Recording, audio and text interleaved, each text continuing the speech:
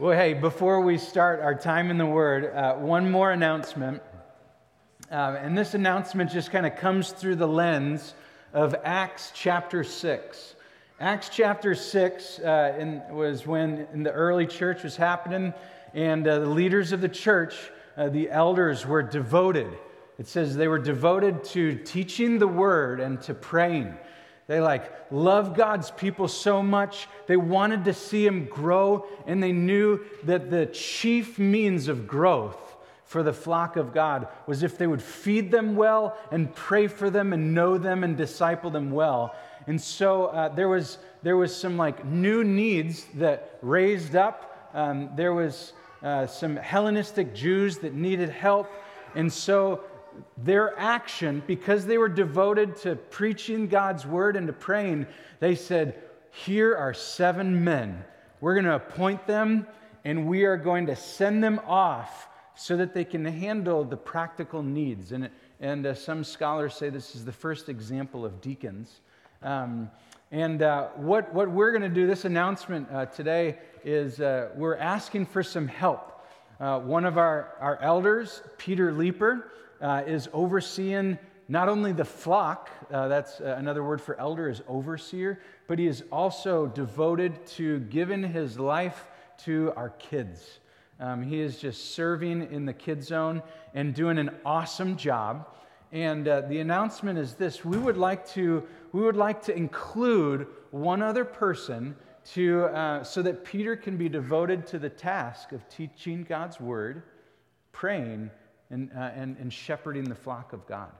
And so we're looking for a person that is super strong in the area of administration. This person, we'd love for them to do the scheduling especially, as well as the recruiting of volunteers and signing them up, as well as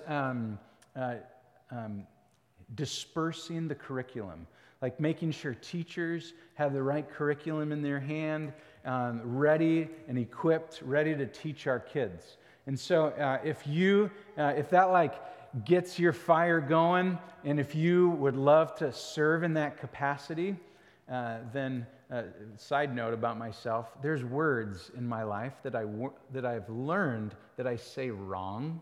Anyone with me? Capacity is one of them. Probably about 5 years ago, my wife said, "What did you say?" And I said, "Compacity." And she's like, "That's not the word. I don't think that means what you think it means," to quote Princess Bride, right? Capacity, right? So hold me accountable to that. It's if you have the capacity, the margin, and the desire to serve in that area administratively, please let myself know or Peter know. In the next 3 weeks, we will be devoted to praying for that, to see the ministry of the Kids Zone advance. We'd love to talk to you and see your skill set, gift set, talk about expectations, what it would take, kind of the ins and outs, the ebbs and flows of that ministry, so that we can thrive. We especially believe that we need to hit a home run in the area of children's ministry. Us being a church in the Y, that this Y is solely devoted to daycare.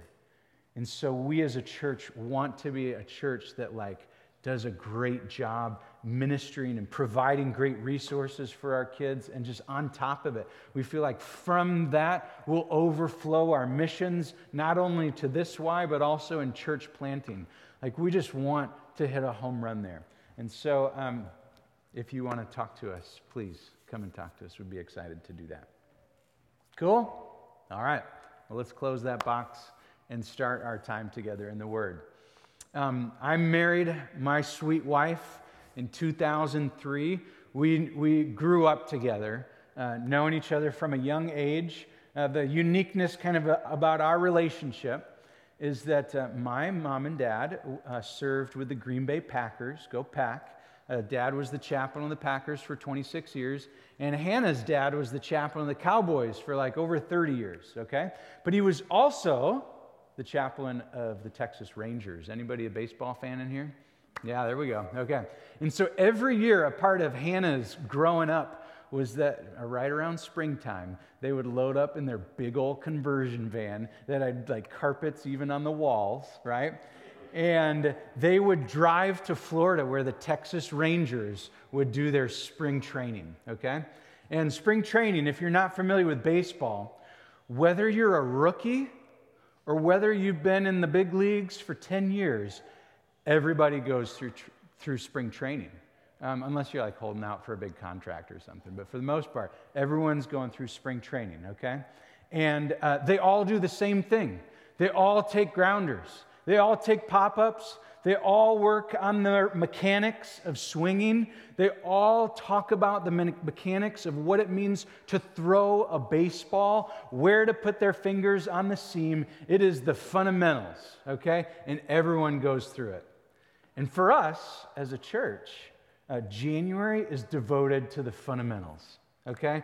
Whether you are a new Christian, whether maybe you've placed your faith and trust in Jesus Christ like for the first time recently, or whether you've been in the faith for like 50 years, everyone needs to go through the fundamentals of the faith as an individual and as a community. And so we especially devote January to asking the questions like, what are we doing here? Like, what does it mean to be a Christian? And what are some things that Jesus wants us to do? And if you have been in the church, in the faith or whatever for a long time, maybe your reaction to like a month that's devoted to fundamentals and vision is something like this. Okay, ready? Oh man, here we go. I've heard this before. This is when pastors start using really long multisyllabic words. They start talking about strategy, and they talk about the 3 B's of the church. Does anyone know the 3 B's? Budgets, buildings, and how to get bottoms in the seats, right? It's like, okay, here we go. It's going to be grandiose. And hey, here at the gathering, we want to communicate the vision of our church. I think it's helpful to use pictures, right? Like I've read a few books in my lifetime. I still like pictures to remember things. And so we describe the vision of our church with 3 pictures. There are 3 arrows, okay? One is up, one is out, one is in. So the next 3 weeks, we'll be talking about up today, out next week, and in the following week, okay? And really, just to like be totally down to earth and summarize them, all that we mean when we use those pictures is up. Ready? Hey, how you doing in your relationship with the Lord? Like these pictures should be equipping and memorable for you because they capture the normative rhythms or flows of what we see in the life of Christ and in believers in the New Testament. So up, hey, how's your relationship with the Lord doing? Out, hey, do you have a few people in your life that you are praying for and are devoted to and are reaching out to so that they can see and hear the love of Jesus? They don't know the Lord, they're lost, and you want to bring the gospel to them so that they're found, so that they know the Lord, so that one day we'll be in heaven all together worshiping Him. Out arrow. You got a few people in your life like that? And then in arrow. Hey, do you have a few people in your life that really know you well? Like outside your family, who you're walking with in life, and they are helping you follow Jesus. They know you, and they're asking you questions, not necessarily that you always want to hear, but maybe that you need to hear, right? Do you have a few people like that in your life? We're going to talk about those arrows for the next 3 weeks and how those play out in your life and in the life of the church. And so today is especially devoted to the up arrow, okay? So we're going to ask the question, hey, how's your walk with God? And we are going to go for it, friends. Brothers and sisters, we are going to tackle the thing that Christendom has been talking about for a long time. We're going to talk about the quiet time, okay? If we're going to ask, how you doing with the Lord? What we're going to do is we're going to talk about specifically what it means to meet with the Lord on a daily basis, to spend time with Him. If you think it's cheesy to say the quiet time or whatever, that's fine. I'm all right with that. But I'm just going to use it because that's kind of what everyone knows and kind of most people use it like that. However, a lot of churches through time, I've been a part of a lot of them, and I've heard, like just from a lot of you, that you have heard people and pastors and leaders talk about the importance of having a quiet time. But you've said, no one has ever told me how to have one. What do I do? Like, I know it's important, but like, will you please be practical with me? Over the last year, we've talked about this, and I preached once on it, and overwhelmingly, your response was, please share that with me again. Like, I need to hear it and hear it and hear it, because that's an area of my life that I need help in. I need help with meeting with the Lord. And so some of this material is new, some of it is old, and it's my responsibility as the teaching elder here not to present new material every week, but also play the role of the ministry of reminding believers how to love Christ with their life. And so some of you, this will fall on your ears as new, and some of you will be like, I need to hear that again. So I pray that it'll help you and encourage you. And if you're at the point where maybe you've made some New Year's resolutions, it's January 12th. Maybe this will encourage you to continue them. Maybe this will shape some for the rest of your year. So let's do this. Let's pray one more time. Ask the Lord to settle our hearts and give us peace, and then we'll jump in, okay?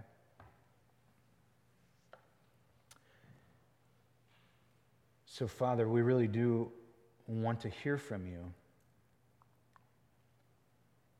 And we're asking that you would quiet our hearts and give us the supernatural ability to be hungry to hear from you, to be hungry for your scriptures, to be hungry to walk with you.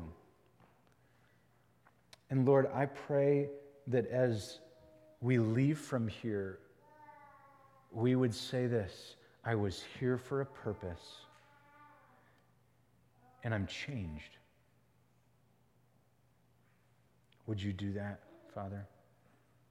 And it's in Jesus' name we pray. Amen. So this morning it is called the up arrow. The title is just The Quiet Time. There's 3 points. Here's the first one if you're taking notes. Number 1, decide that it is worth it. I've been walking with a few guys Tuesday morning at Chick-fil-A. We've been memorizing some verses in Philippians. And so here's a test for me. Ready, guys? Okay. Indeed, I count all things a loss compared to the surpassing worth of knowing Christ Jesus, my Lord. I need to peek. For his sake, I have suffered the loss of all things and count them as rubbish, that I may be found in him. Then again, Christ, it may be found in him. How'd I do? Maybe B plus or so. Yep. So, emphasis on knowing Christ and it being worth it. Okay? That decision, just to be practical right away, the decision to know God on a daily basis, not to just have a relationship with him that's nice, but to walk with him. You must decide, and oftentimes, as it relates to the quiet time, it must be decided the night before, right? It's difficult to wake up and in the moment of grogginess decide, oh, maybe I should read God's word and pray, right? So for me, everything must be set out the night before. Like, I got my Bible in the same place, the journal, I got my pen, honestly, so that in the morning I'm not looking all over the place for it, right? Like, for me, I really struggle with decisions in the morning, like what pen I should use and even where I should sit. And so I've decided this is my chair and this is my Bible, and I'm going to put it right here. Sometimes, most of the time, my wife makes the coffee, but a lot of times at the night before, we will do the measuring. We'll get everything ready so it's as simple as a flick on of the switch with the coffee pot. I want to wake up, brush my teeth, and run to that chair because it's already been decided, right? If I'm looking around too much, I'm wasting time, and then guess what? I'm a daddy, and my kids wake up, and if you're a mom or dad, you know that if you don't wake up before your kids, that opportunity to be alone with God is gone, okay? And so, I would encourage you guys, decide that it's worth it the night before, right? Prepare the night before. Get out your chair, get out your mug, make that coffee, and go for it, okay? How's that for just immediately being practical, okay? Not trying to be too philosophical or theological, but just saying, hey, if it's important, go for it, plan for it, okay? All right, so you're up. It's the morning time. You're in your chair. You got your coffee, okay? You got your tea, whatever you drink. What now? What happens then? That's what we're going to talk about, okay? All right, so number 2, pray, okay? Maybe your reaction is like this. Oh, come on, Newman. Help me out a little bit. Don't just say pray and move on. I know that, but give me some tangible, help me out. Tell me and show me, how do I walk with God now? Okay, so here's a verse that has been driving the bus for me in the morning. There's a lot of really good ones, but here's one that I constantly come back to in my mind and heart. Okay, so before I open my Bible, I do this with my head, boom, close my eyes, and the first words that are to God are this: Blessed are the pure in heart, for they shall see God. Lord, I want to be blessed. Lord, I want to see you. I want to know you more. And it looks like that is very closely connected to my purity. And so, Lord, do I got any junk in my heart? That would be the real, chill way to say it. The biblical, theological way to say it would be, do I have any sin that I have committed that needs to be dealt with before you this morning? Because if I have sinned, I am not pure, therefore I can't see you. And if I can't see you, I can't know you. My fellowship with you is broken. And so I pray that, right? Here's just another verse. It's up here for you, and it's really cool, okay? I've memorized this probably 10 years ago, and this has been daily a part of my prayer life when meeting with God in the mornings. It's the very tail end of Psalm 139. It says, "Search me, O God, and know me. Know my heart. Try me and know my thoughts." Watch this. "See if there is any grievous way in me." Other translations, the NIV says offensive. "See if there's any grievous way in me, and lead me in the way of everlasting." It's a great prayer to start out your day. Lord, search me. You know my heart. Is there anything that would be offensive to you? Okay, and let's go one layer deeper in that, okay? If you pray that, if you read through those verses, is that it? Is there some bell that rings or some clouds that break in the sky? What happens then?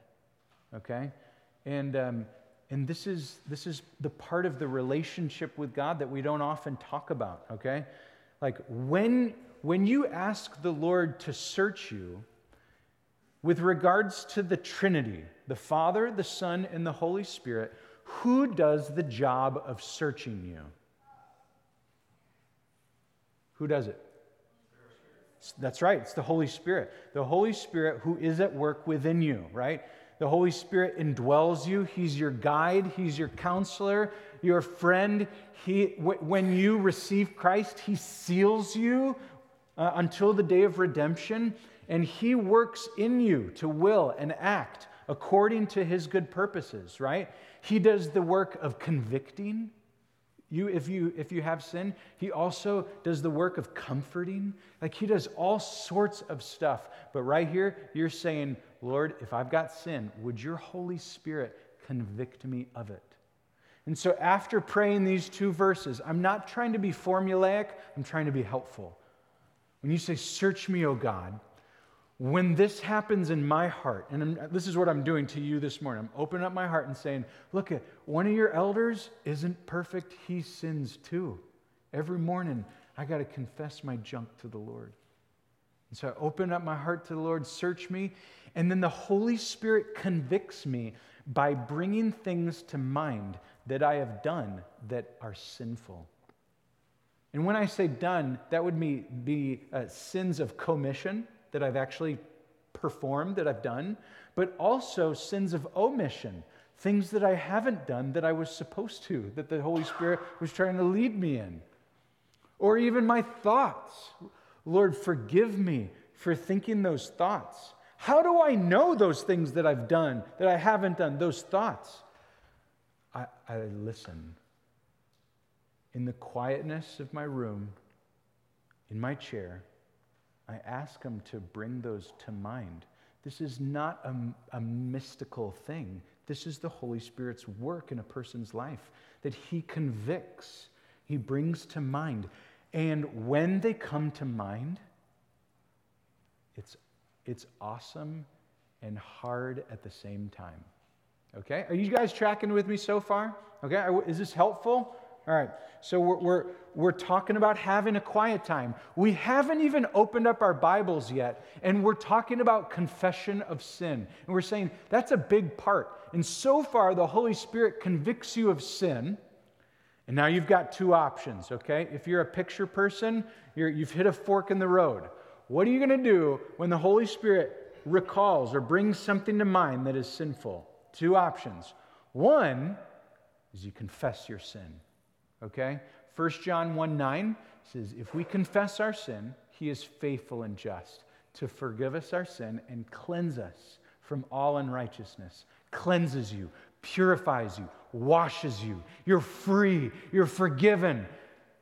So confession is agreeing that it's a sin, not fighting with it, but going, Lord, I did do that, and that is offensive to you. Please, would you forgive me of that sin? I confess to you now. If you've sinned against someone, it might mean that you get up from your chair and make that phone call. Don't be calling me around 5 a.m. though, okay?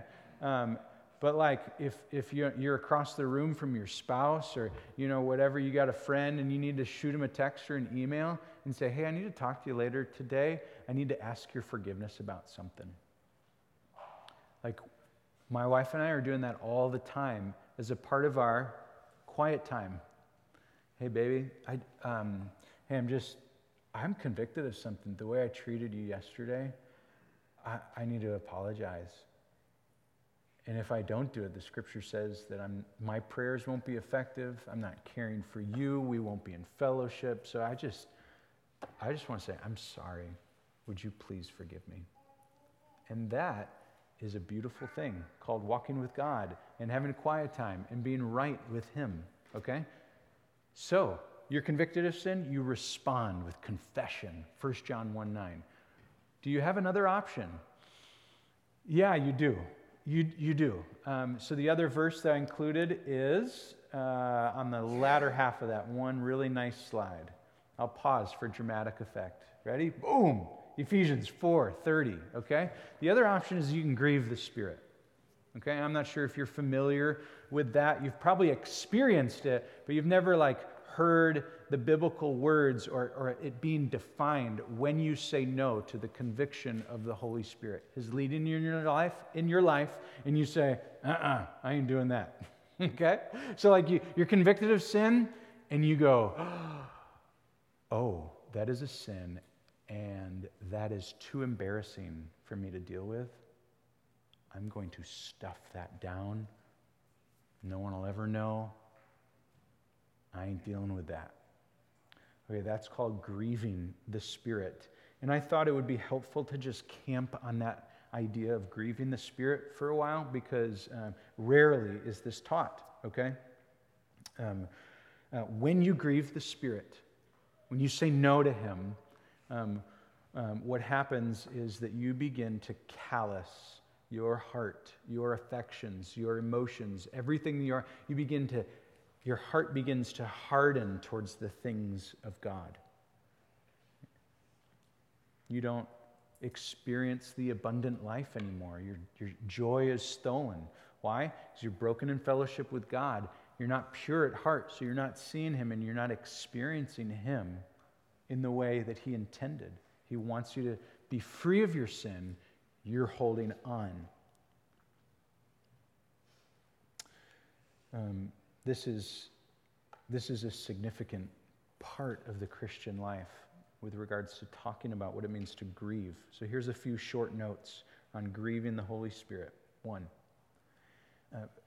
be encouraged that the verb to grieve is used by Paul talking about the Holy Spirit, meaning that the third person of the Godhead is a person, right? He is a person. He's just not like some sort of thing that exists out there. He's a real person. But this person is God. And so His grief is not like our grief. So when we grieve the Holy Spirit, it's not like the Holy Spirit is in grief, He's grieving, and He's in His bed for like 3 days out of commission, totally handicapped by our sin. It's not like that. It's not like He's in this depression mode or something.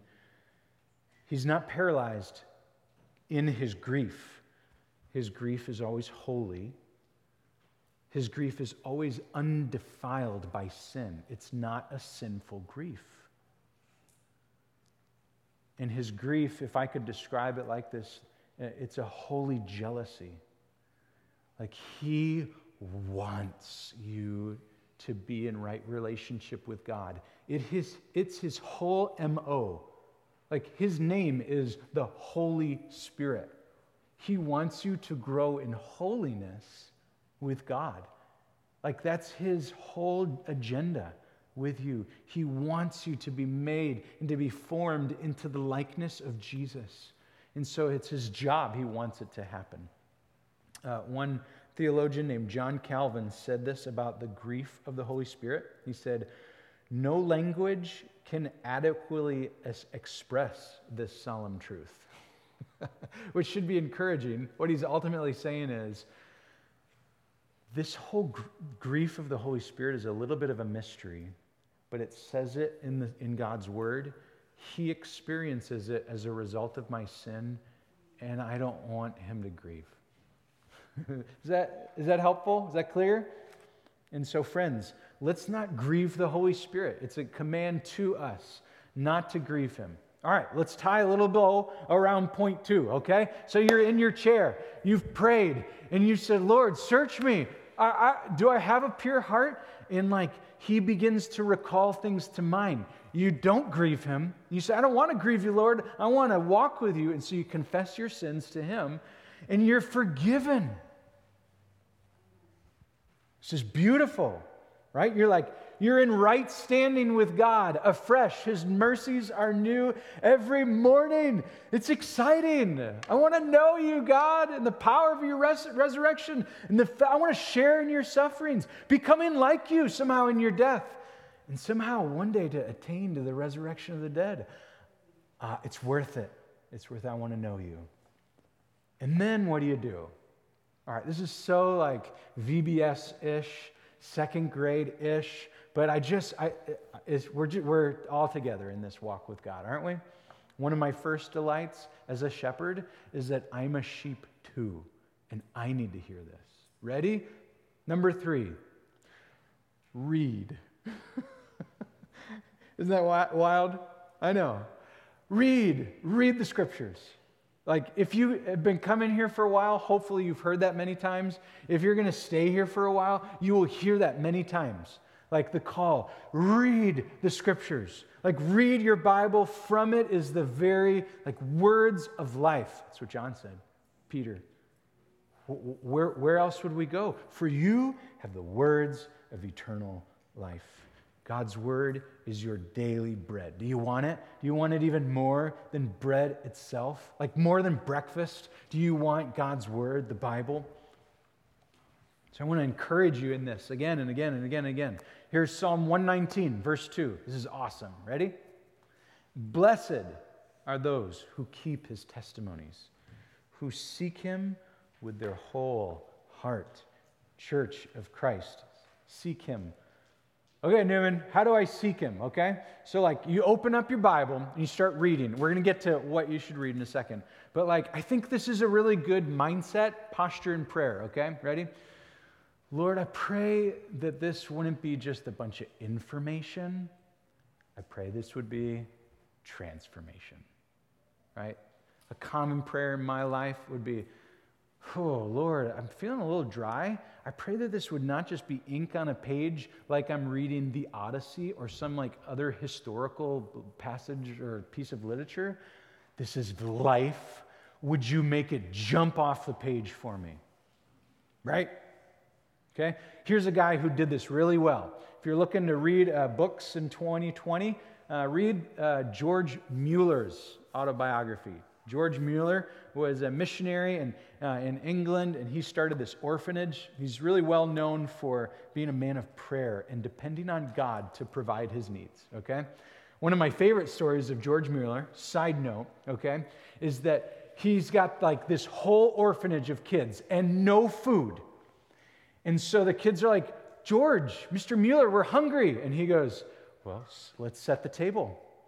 So they set out the forks and the knives and the spoons. They set out the plates. They set out the cups. There's nothing to drink.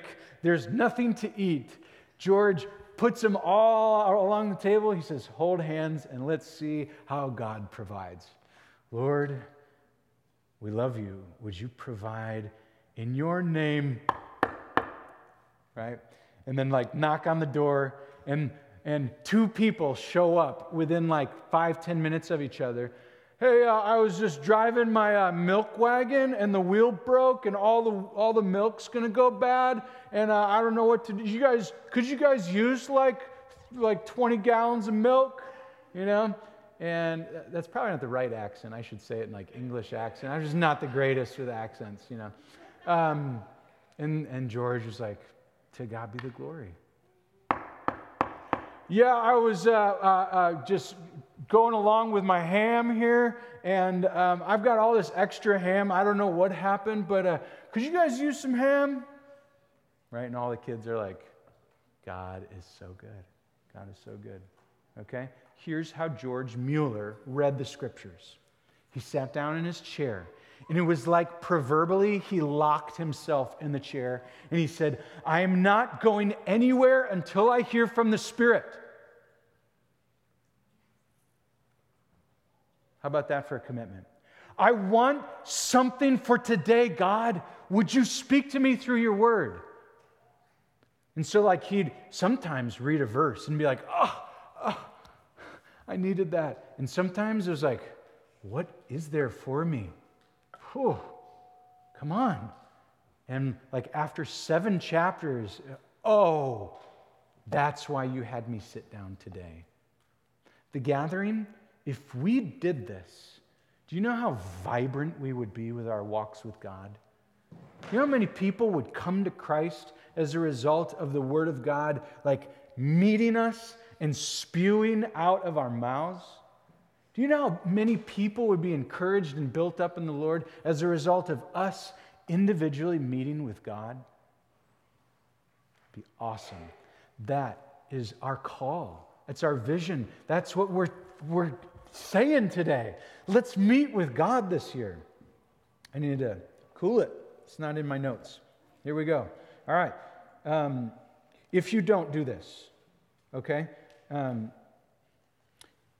It will be dangerous for you. There's great danger in not meeting and reading and hearing from God's word. It is like a compass, and if you get off track, you will get lost. Okay? Let's get to practicals once again. Okay? So you're opening God's word. Okay? I would encourage you to have a plan. All right? Have a plan. Have a plan on what you're going to read. Too often, this is what we do. Like, we sit down and we go, all right, Lord, direct me. And so we take our Bibles and we throw them up in the air, proverbially, and it lands in somewhere in the Old Testament. And then we pick it up and we're like, and the Canaanites were slaughtered and da-da-da-da. And we're like, wow. What am I supposed to do here? How am I supposed to apply that to my life? And you read it out of context, and it's like all sorts of dangerous stuff happens. And pretty soon, you start losing interest. And then your response to revelation is this. Yeah, big deal. And you just move on in your life. It's really important, actually, to have a plan. Here are some suggested plans. This is not thus saith the Lord, but these are just strategies to know God through his scriptures, okay? One, read through the Bible in a year. There are some wonderful plans out there, some wonderful Bibles that are committed to that. If you want to talk more about that, wonderful. We can send out recommendations, suggestions, all that. I would encourage you in your choosing of a Bible reading plan, if you do read the Bible in a year, hey, choose one that gives you like a day off here or there, or a chance for you to make it up, right? Because a lot of times, like by February, you start getting discouraged when you're reading through the book of Leviticus and stuff. And like, give yourself a little bit of chance to do some catch-up work and things like that. So there's some great 5-day plans out there. So just a suggestion. Number 2, book of the month, right? So it keeps it nice and fresh. 1 month you do the Psalms and you need to read it fast. 1 month you do Jude and you need to read it really slow. And then you flip back and forth with genres. You do Old Testament narrative, you do a New Testament epistle, you do poetry, you do apocalyptic, right? And you kind of jump back and forth. If you read 12 books in 1 year, by 5 years you will have read through the whole Bible in a deep and meaningful manner, okay? That's a great strategy. Start a club, right? Book of the Month club. Hey, you want in with me? This month I'm reading through this book, right? Number 3, do the readings with your church. Okay, so every month, we labor so that you would be a man or woman of the Word in the Scriptures. And we want you to read the Bible because we know that that is a significant way the believer grows and a significant way the unbeliever comes to faith. Read 2 Timothy 3:15, okay? So this is organized by day and it follows the preaching calendar. The method to this madness is whatever is given on Sunday would feed the flock and that you would mull over it. You would chew it, right? So if you are a person that's like, I don't want 7 books, I just want to study one thing, this is meant for that. To study with us the book that we're going through. Daily you would have readings, and then in community group you would say, oh, I've been wanting to talk about this because I've never heard that, or I need to apply it to my life. I don't know how. What do you guys think? Right? That way a sermon doesn't stay a monologue, but it comes into the pews and it bounces back and forth. It's like this idea of reverberation. And that way, like Colossians 3 says, the Word of God dwells richly among you. That way, like we're talking about the Word together. If there was one strategy I would commend, it'd be this one. Because we're together. Like, let's learn and study and talk about this together, okay? And then if you're new to the faith, old to the faith, whatever, I would encourage you to, number 4, join someone or have someone join you in the reading of Scriptures so that you can bounce ideas off each other, so you can help each other. If they don't understand something, maybe you're a little older in the faith, you could help them. That's code language for discipleship, which is going to be a major theme this year that we're going to talk about. Okay, so coming to a close with practicals, okay? Some of you might go, okay, sweet. And that is certainly not a comprehensive message on how to read the Scriptures. Much more to be said and done there. But let me just tell you this, okay?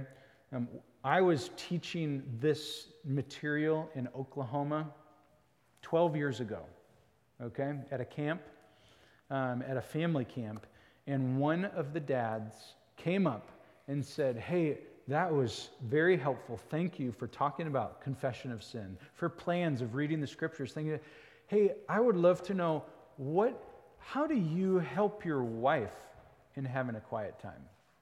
And I went, oh yeah. I was thinking of my stuff. But I suppose if I've been given charge to lead a woman and now to lead 4 of my daughters, I suppose I should have a pulse on their spiritual growth. Like I should like be prayerful for them, or like be mindful for my wife and what she does and what she's reading. I should care. I should pursue her in that. And that should be open dialogue in our marriage.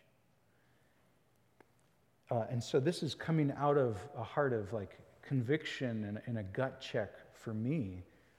Like Hannah is my wife. She's my wife.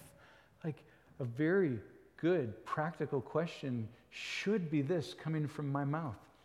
Hey baby, what'd you read in your quiet time today? What'd you learn?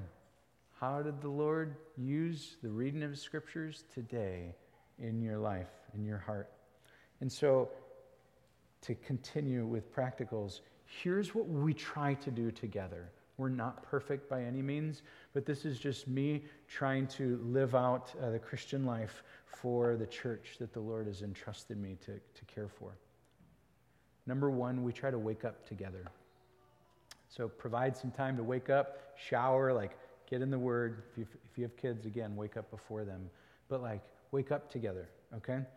Number 2, go to bed together and try to do that earlier so that you can wake up on time.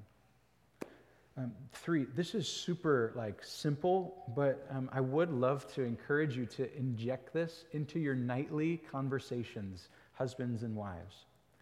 Hey babe, what time are you getting up tomorrow?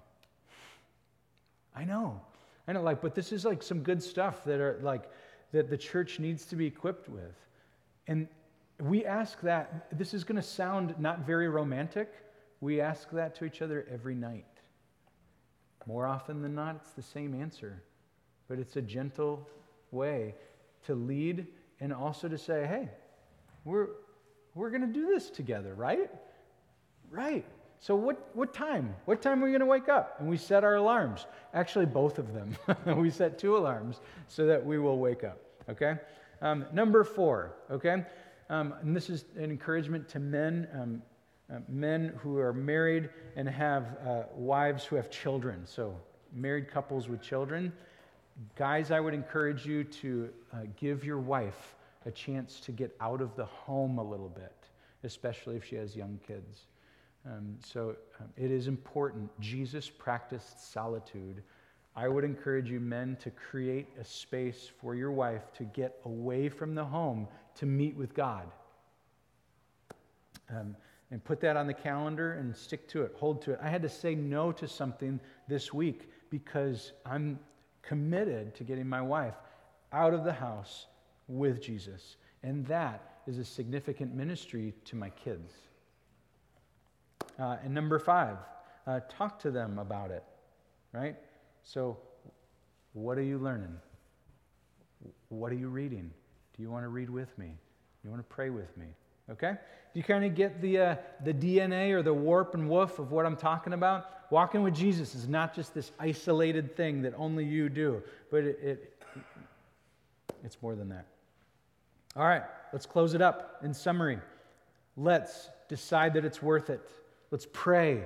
let's open the scriptures this year. Let's read, okay? Is it worth the price? Is it worth it? Like the price of intimacy, my friends, with God is very high. Like it will cost you.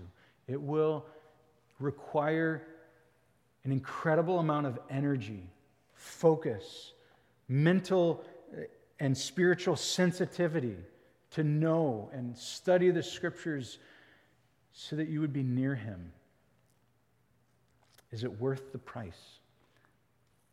One guy named C.T. Studd, here's a quote for you. If any guy named C.T. Studd, you got to listen to that name, you know. So whatever he says, you got to.